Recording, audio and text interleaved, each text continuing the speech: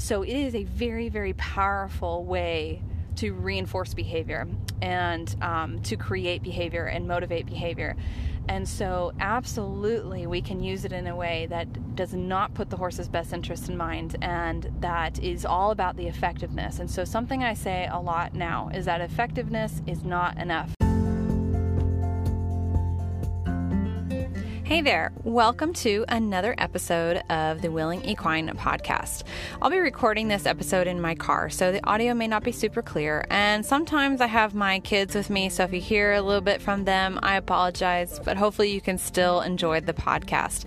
I'd love to hear from you after you listen to the podcast, so feel free to comment on any of my social media platforms or email me or even send me an Anchor voice message.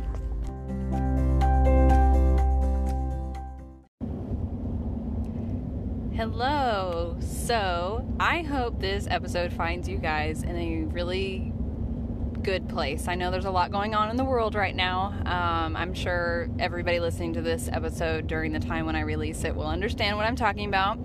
Being March 2020, we're dealing with a little bit of a international crisis, but hopefully podcast episodes can be a little bit of an escape from what's going on in the world. So without talking about that too much more, because now we're going into positive land, right? We're going to move on from everything that's going on. I want to talk to you today about ethics in positive reinforcement training and the difference between, well, not really the difference so much, but I mean, I guess. Okay, so we're going to talk about this is what it boils down to. Why positive reinforcement training doesn't automatically equal more ethical training or consent-based training or being a better type of training. Positive reinforcement in itself is just a form of operant conditioning, and operant conditioning is just a form of learning. So the way animals and people learn, we learn through operant conditioning, classical conditioning, and other forms of learning. But from a behavioral view, that's what we're talking about when we're talking about positive reinforcement. And positive reinforcement, for the purpose of this episode, I want to explain what that means. Positive reinforcement is when you apply an appetitive after a behavior is performed to increase the likelihood that the behavior will happen again in the future.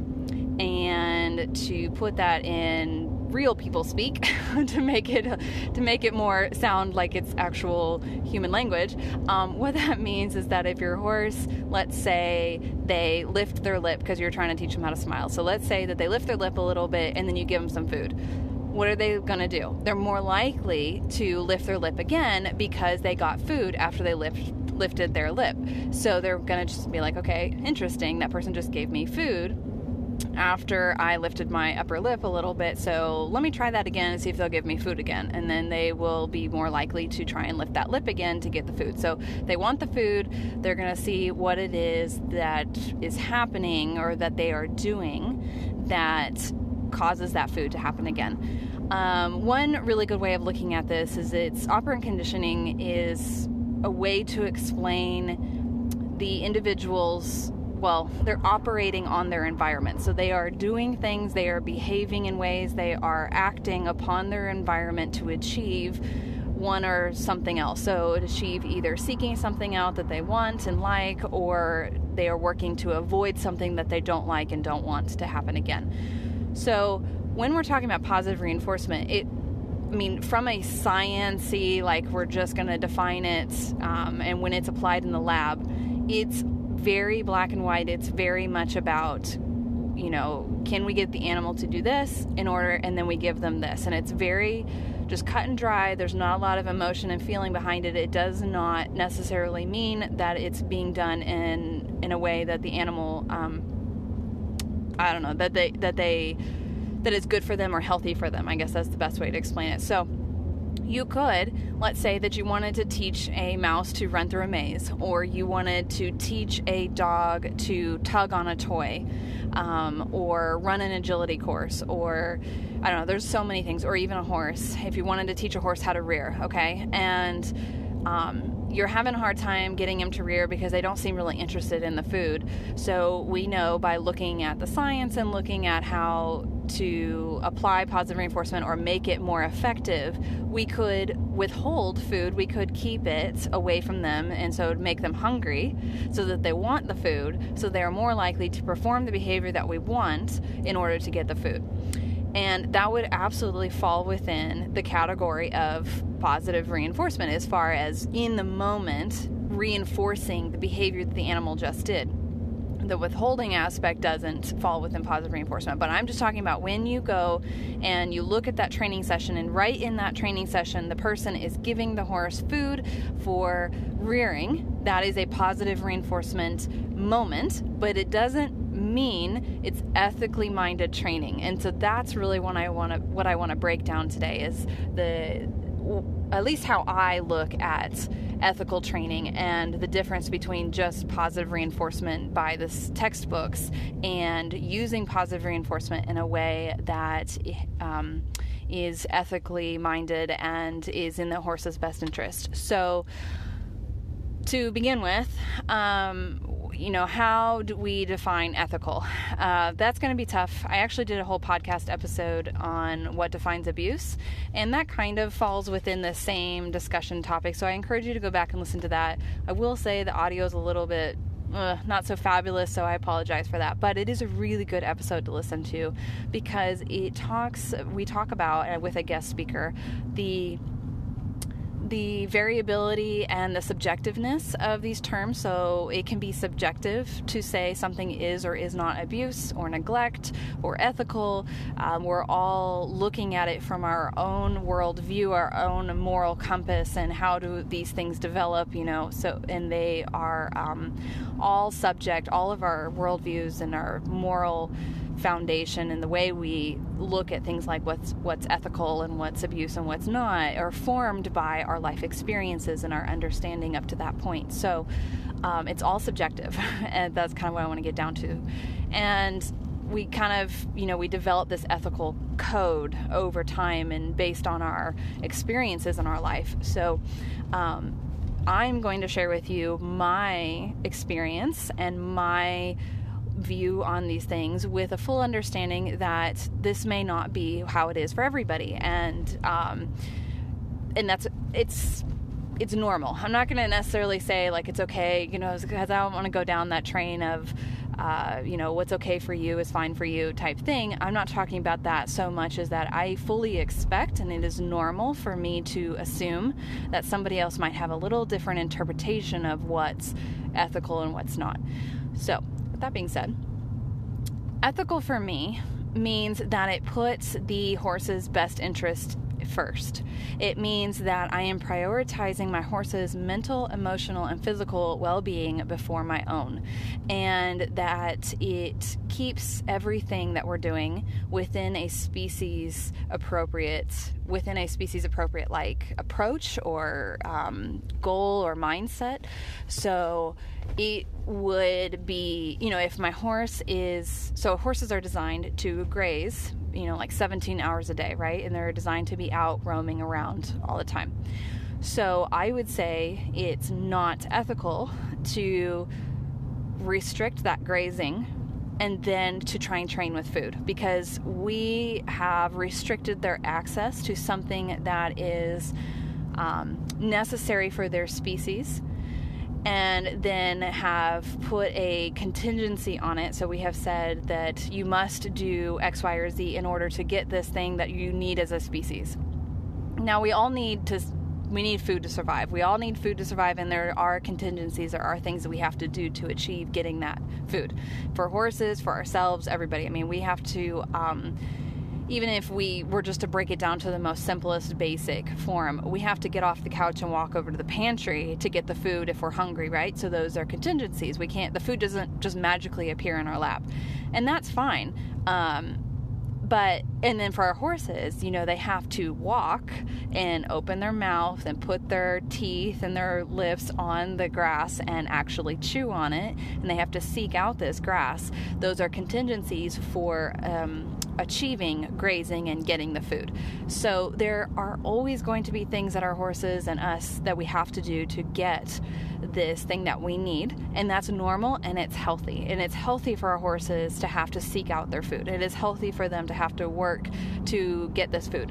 But it is not healthy for us to put them through long periods of starvation where we purposely kind of trigger this, oh my gosh, I need food, and I need food right now, and I'm desperate, and I'm in starvation mode, and I'm in winter is coming mode, and then restrict access to that food unless they do this trick that we really want them to do. And that's the only way they can get the food. I'm hoping I'm expressing the difference there. So there's that versus you have access to grazing most of the day, and you're not on an empty stomach. You're not starving. But here's something I'd like to train and work on and all that. And what I have is pretty yummy. It's probably the equivalent to grazing or maybe a little bit more. And you have access to that other grass and you are not starving. But if you would like to work to get this, let's do this together. And this would be awesome. But you're not being forced to do it because of the sense of starvation. So there's two different ways we can work with food. And one takes into consideration the horse's basic needs and their training with their species in mind, and making sure that we are not forcing them to do what it is that we want in order to obtain that necessary means for survival. And then the other one is absolutely restricting access to something they know they need to survive, and then making them do what it is we want them to do in order to get it. So this is where the ethics come in. So at what point do we say working with food is unethical versus ethical? Because you can kind of tell the difference as far as they're both positive reinforcement by textbook scientific terms, but one is trying to achieve that through a way that keeps the horse in mind, that is putting them first, their needs first, and then putting the training next, or after that. So the training is not put on such a pedestal that causes the horse to suffer in order to achieve the training. The training happens as an add-on that is necessary for them, for their well-being. They need to know how to be handled. They need to know how to have medical treatments. They need to know how to be safe around people, but not at the cost of their suffering. So that's one area we can look at the ethics of training with positive reinforcement, and how positive reinforcement doesn't necessarily equal ethical training. The next area we can look at is, and it kind of, all of these are with horses in particular, they're all going to connect back to that first subject, the first topic. So just keep that in mind, as they all kind of trace back to that. And then I'm going to start kind of refining them down into different areas. But with horses in particular, because they are a grazing animal and because they require for their health to have food in their stomach at all times, they are all going to trace back to that basic thing where the horse needs to be eating and be fulfilled as a species in their basic needs. And then we can build on that and look to refine the different ways that we're training. So the next way we can look at training with an ethical mindset is through a consent-based approach, what I call a consent-based approach. And what this means is that, again, I'm not withholding food, and that they are basically satisfied on their own. They have grass or hay in their tummies.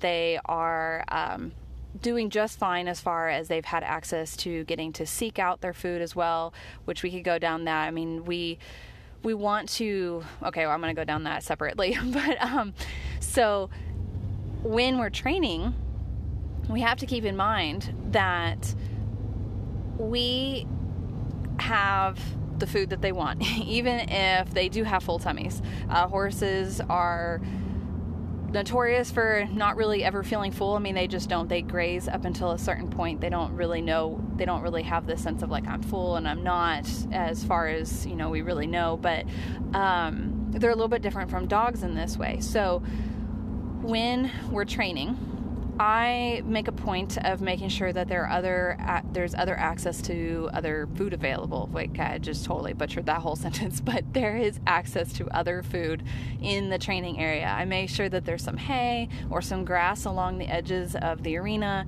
things like that, so that the horse, if they really feel desperate or they are confused or they don't understand what you're asking for, they can just kind of detach from the training and go over and graze on something else, and they don't feel like they have to do what it is that you want them to do in order to get the food. So this is another way that I bring in that initial concept, that initial, like, making sure that I'm not withholding food from them into my training to help it be more ethically minded. And it's important, though, to make sure your horse actually knows they can get to that other food and that they are free to leave you and go over to that other food. And one of the ways I initially start this off is I train with food at their feet. Like, I will put a pile of hay right at their feet while I'm training targeting. And this allows them to have immediate access that they can see right there, and they don't have to go anywhere. They can just dip their heads down and get a bite of food. And that really does help. And eventually you can get further and further away from that food source and allow them to leave and disengage with you. Which allowing, but let me clarify, that means that you won't punish them for leaving, and you won't withhold food for them leaving. They will still get access to that other food. And then also that you might even consider reinforcing that effort from them. So for horses that I feel like get frustrated during training and won't leave me to go to other food and actually will don't necessarily have the best responses to getting frustrated, meaning that they might be more prone to biting or something like that. If that horse takes a step away from me to go eat some grass or, eat the hay pile at their feet, I will actually drop some of their hay pellets or treats on top of the hay. Be like, yes, good, that's it, do that some more. Anytime you get frustrated with me, go do that. So I don't use that for very long, but I will in the very beginning, just to make sure they know it's okay to go get the other food. So that helps with the initial concept that I was going to go on to, which was the consent. So this is a deep idea, and it's really a label. It's not a true, it's a human construct, I should say. So consent, we don't know whether horses actually understand what that means, but they do understand choice and control. So they understand having a choice in what it is that they are able to do in that moment, that it's not that there's only one right answer, or that they can't say no. So, and really, what does no look like? No looks like the horse, being able to not respond or respond in a different way and avoid being punished. So they are not punished, or in the sense that the food is not withheld, or that they don't get a positive punisher, meaning you apply something like a hit or a crop or tapping or something like that if they fail to perform in the way that you wanted them to. So it's the knowledge that they can do something else and be safe still. So consent-based training, when we look at it and understand that it's a human construct, the idea of that we can give consent for one or something to happen, we're not sure that horses really understand that concept, but I think it's still a very useful term or label for us to use to keep a certain goal in mind during our training. And what that means for me is that I want my horses to be eagerly engaged in the training. I want them to come up to me in the pasture and say, let's start a training session. So that's them first saying, like, let's go do this training. Like, yes. This basically, for me, consent means them saying yes, where they're like, yes, let's do this. And they will not be forced to do it. So if my horse doesn't approach me in the pasture, I am not going to make them be caught or make them do a training session. Obviously, there are going to be certain situations where this is not a choice or an option, and I've talked about this before in other podcast episodes, but I'm not talking about emergency situations. I'm talking about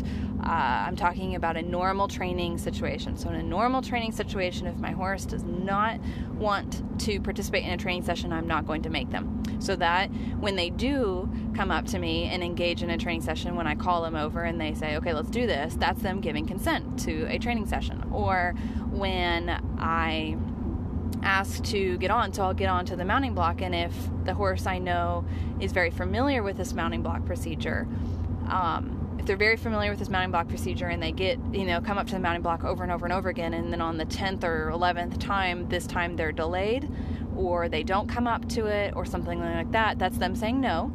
So then I know that when they say yes, they are giving consent to have the rider get on. So it's basically, consent is another word for yes, like yes training, I guess you could say, where I want my horse to actively offer these behaviors. I want them to have the option to say no, but also have the option to say yes.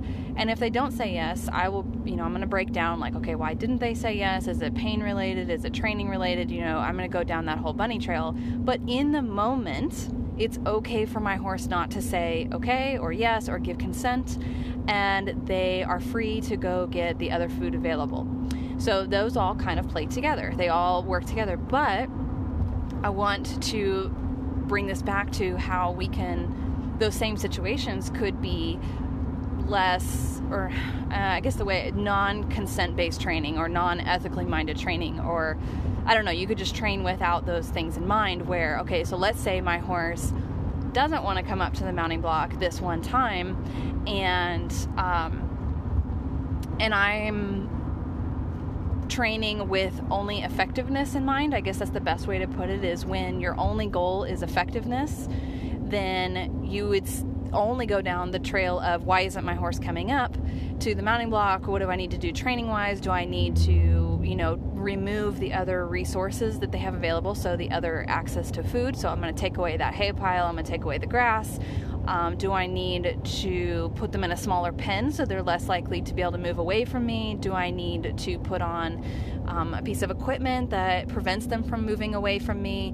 Do I need to use a much higher value food reinforcer so that they feel desperate to get it because it's just that much more amazing? Do I need to, you would start down this trail of, how can I make this horse do this? And not really pay attention to how they're feeling. They're, giving them that sense of control over the environment and how they're being trained and what's happening to them, and having access to other reinforcers and other ways of getting that stuff. So you can absolutely continue to train with positive reinforcement in this way on those same behaviors without having that consent or ethically minded, approach. So that's just kind of some of the areas that I really start to go down when I'm trying to explain to somebody the difference between just textbook positive reinforcement and ethically minded positive reinforcement training. I could probably pull up some more if I'm trying to think about what some other areas are.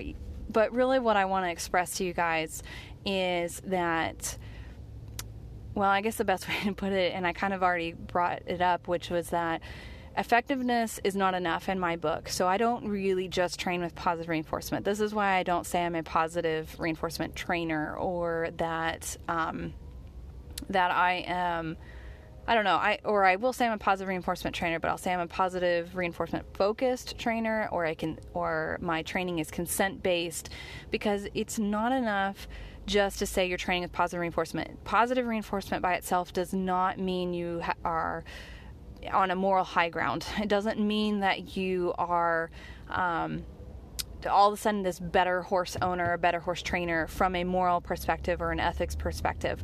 You can absolutely train in a way that is frustrating to the horse, that is really not positive by that I mean like our normal way of using the word positive, like, oh, that was a positive experience, not the textbook or science version of positive, which means just apply. So textbook science speak, positive means to apply, negative means to remove, or subtract, whatever. Anyway, so positive reinforcement, you are applying a reinforcer. Negative reinforcement means you are removing an aversive as a reinforcer. Positive punishment means you are applying a punisher, and negative punishment means you are removing an appetitive or something desired as a punisher. So that's the textbook science speak. But if we're going to talk about positive, as in this is a good experience for the horse, this is something pleasant and positive for them and for us and all of that, then we have to really look at how we're applying it. Because I think, I'm just going to say this, that, and I might get backlash from this, but there are a lot of people that are training with quote-unquote positive reinforcement by textbook definition that are not keeping an ethical, that are not applying it in an ethical way, that they are still focused on the effectiveness of it. And that's how I started, to be honest. When I started training with clicker training and positive reinforcement, I was all about the effectiveness. I started using it because it was effective. It was powerful. It made my horses do what I wanted them to do because it was so powerful. Food is a powerful tool in horse training. Positive reinforcement is a powerful, powerful training method and training approach. It's not really a method, but approach. It is a powerful form of operant conditioning. We learn really fast when we obtain a reinforcer that we want, especially when it's food or something like that. I mean, just think about all of the behaviors that you do day in and day out to obtain food. You will go through great lengths to go get your, ice cream fix. We're sitting at home in front of the TV and we really want that delicious chocolate ice cream. Shoot, we don't have any in our freezer, but man, I really want that ice cream. I'm going to break this all the way down. You will get off the couch. You will walk over to the counter. You will grab a pair of keys. You will walk all the way to your car. You will drive that car, which requires another whole massive set of behaviors, little behaviors that we learn over time to drive this car to the store. You will get out of your car, you will go into the store, you will find your ice cream, you'll look through all the options and find that one, then you will go and check out, you will give them your credit card or your cash, and then you will go get back in that car, and you get the point. So there is a massive amount of like this long chain and sequences of behaviors that you will do to get that reinforcer, to get that food, to get that one thing that you want. So it is a very, very powerful way to reinforce behavior and to create behavior and motivate behavior. And so absolutely we can use it in a way that does not put the horse's best interest in mind, and that is all about the effectiveness. And so something I say a lot now is that effectiveness is not enough for me. So when in my training I say this because I'm trying to communicate to people that it's not about the effectiveness. It is effective. That doesn't mean it's not effective just because that's not enough. It's very effective. It's very powerful. It's very, it's very effective.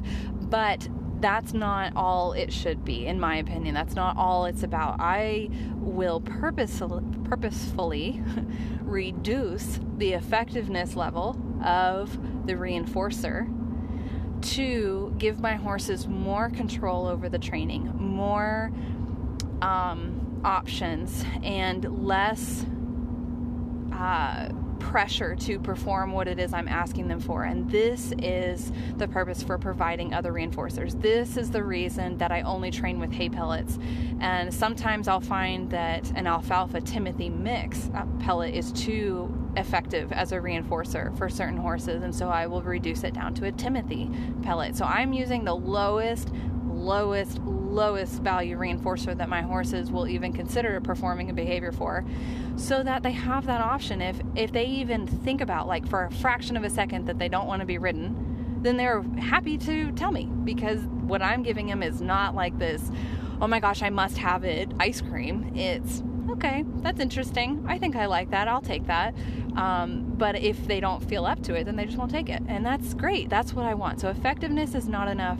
I'm going to purposefully modify my training, modify the reinforcers I'm working with, provide my horses with other options, really train myself to train in a way that gives my horses more control over the learning, that reduces frustration.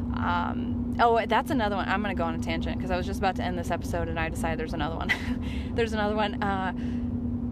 Extinction, putting horses through an extinction process. Extinction things like, okay, so extinction, if I break this down, that's when a behavior was previously being reinforced and then now is no longer being reinforced, but the animal continues to perform the behavior in hopes of their reinforcer until they learn or realize that the reinforcer is no longer going to happen. So a really good example of this would be for people who have been doing clicker training with horses. Okay, let's go cone targeting. I've seen this a lot. So old school, or not even that really old school, up until pretty recently, the common, and even this is still happening quite a bit, the common way of teaching a horse to touch the cone only when cued to touch the cone and to not touch the cone unless they're cued has been to cue, teach them to touch the cone, click and reinforce every time they touch the cone. Okay, now we start giving them the cue when we want them to touch the cone. So we say touch and they touch the cone, and we do that once or twice. And then now we don't say touch and they touch the cone. There's no click. They touch the cone again, no click. Touch the cone again, no click. They may even paw at the cone and knock it over, no click. And then, depending on the horse, this may go on for a while, or it may stop right then and they kind of look at you like, okay, stupid human, like, why aren't you clicking me? And then you cue touch. And they're like, okay, they hesitate for a second, then they go try it again, and you click it this time. And then you repeat that cycle over and over again until they learn not to touch the cone until you say touch. Sounds effective, right? It is. It's effective, but just think about how much frustration that horse had to go through and how confused they were during that process. They're like, why isn't this vending machine working anymore? They're like kicking the vending machine. They're just going like, why? This is supposed to be clicking. I'm supposed to be getting food and it's not working, and they're getting frustrated, and it might even turn into rage behaviors like biting and pawing at it and pacing around and all kinds of stuff. So it's an effective method, though. It is effective. It does work. That's why we did it for a very, very long time. I even trained this way for a long time. But effectiveness is not enough. So how can we modify our training to help our learners be more successful and to experience less frustration and less stress in the learning experience, in the training session? And while I could go on another 30-minute tangent on how to do this, I'm going to give you a brief little quick snapshot of what that looks like. But if you want to learn more, you can definitely check out my other resources, and you can contact me for a consult, and then also I'll be providing information about this on my memberships and courses. So avoiding extinction, really, kind of to put it in its simplest terms, or the simplest way that I can explain how I do it, and this is just kind of a snapshot, like I said, is I will I'm teaching them to touch the cone, then I associate a cue with it, and then I will cue them to do something else that I know they know how to do, like a backup or follow the target stick or smile or anything else that I know the horse knows how to do and is heavily reinforced, while simultaneously making it more challenging to get to the cone. So I might actually pick up the cone and move it behind me. I might step between the horse and the cone. I might put the target stick like really, really close so that it's a really easy option for them to go the target stick versus the cone. There's a whole bunch of things you can do to block and make the cone more challenging to get to and make something else way, way, way, way easier to do. So the horse will do what makes the most sense in the moment. So if you move the cone out of the way so there's no cone, and you cue a smile, they're going to be like, okay, there's no cone, so I'll just do the smile because she just cued the smile and I know how to do that, and you click and reinforce. And then you bring the cone back out and you ask them to touch it, and you just alternate back and forth here with these two behaviors that they know really well, gradually leaving the cone more and more available as you alternate between the behaviors. And now your horse understands the different cues. You've created a cue discrimination. And this is just the beginning of it, but that's one way that we can create stimulus control around teaching a behavior. We can teach when to do a behavior and when not to do a behavior without that frustration of the extinction. So this is where effectiveness is not enough, and how we can change and modify our training practices to be in the animal or the learner's best interest. So again, both, so both fall within positive reinforcement land, but there is a difference between textbook positive reinforcement and training that is centered around what is best for the learner that happens to also be very focused on positive reinforcement. And I will put this out there that, in my opinion, the most effective form of training, the most ethical form of training and effective form of training too, is to prioritize training with positive reinforcement. But it needs to be skillful and needs to be done with this ethical mindset, in my opinion. So a really good reference would be looking at like The Humane Hierarchy by Dr. Susan Friedman. You can Google that and you'll find some resources on that. Or LIMA, which is Least Invasive, Minimally Aversive Approach. And you can...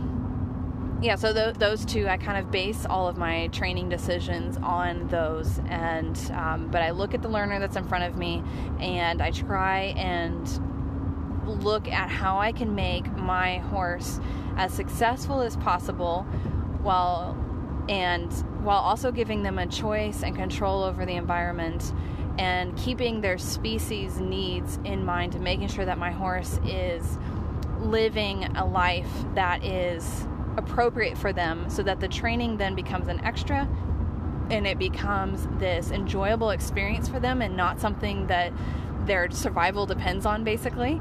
And then also I I just lost my train of thought. Dang it, I hate when that happens in my podcast episodes. But so I look at like The Humane Hierarchy and then I don't even remember, but I think you get the point. I just totally botched the end of this podcast episode, but hopefully you can forgive me. And I hope this gives you a really good idea of how you can train with a consent-based approach and an ethically minded approach, and also look at other training with a critical eye. Because just because somebody says they're a clicker trainer or a positive reinforcement trainer doesn't mean that they're training with this in mind.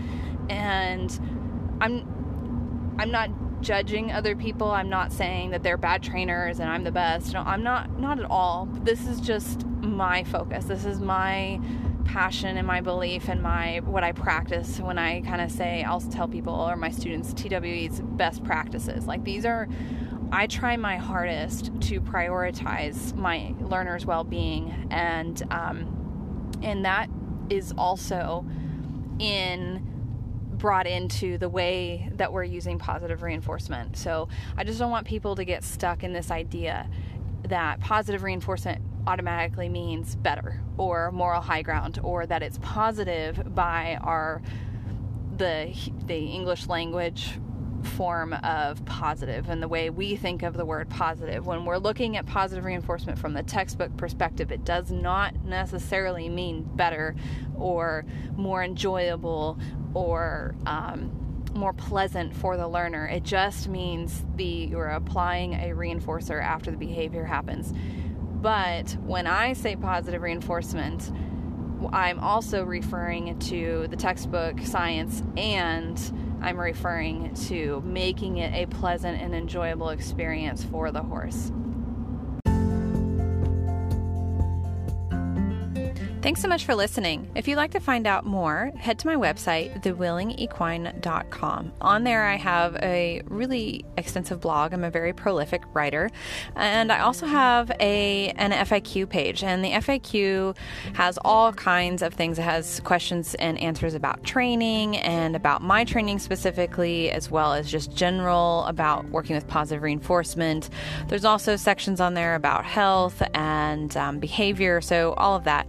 I'm also on a lot of different social media platforms, Instagram, YouTube, Facebook, so check those out. And I'd love to hear from you, so don't hesitate to email or send me a message.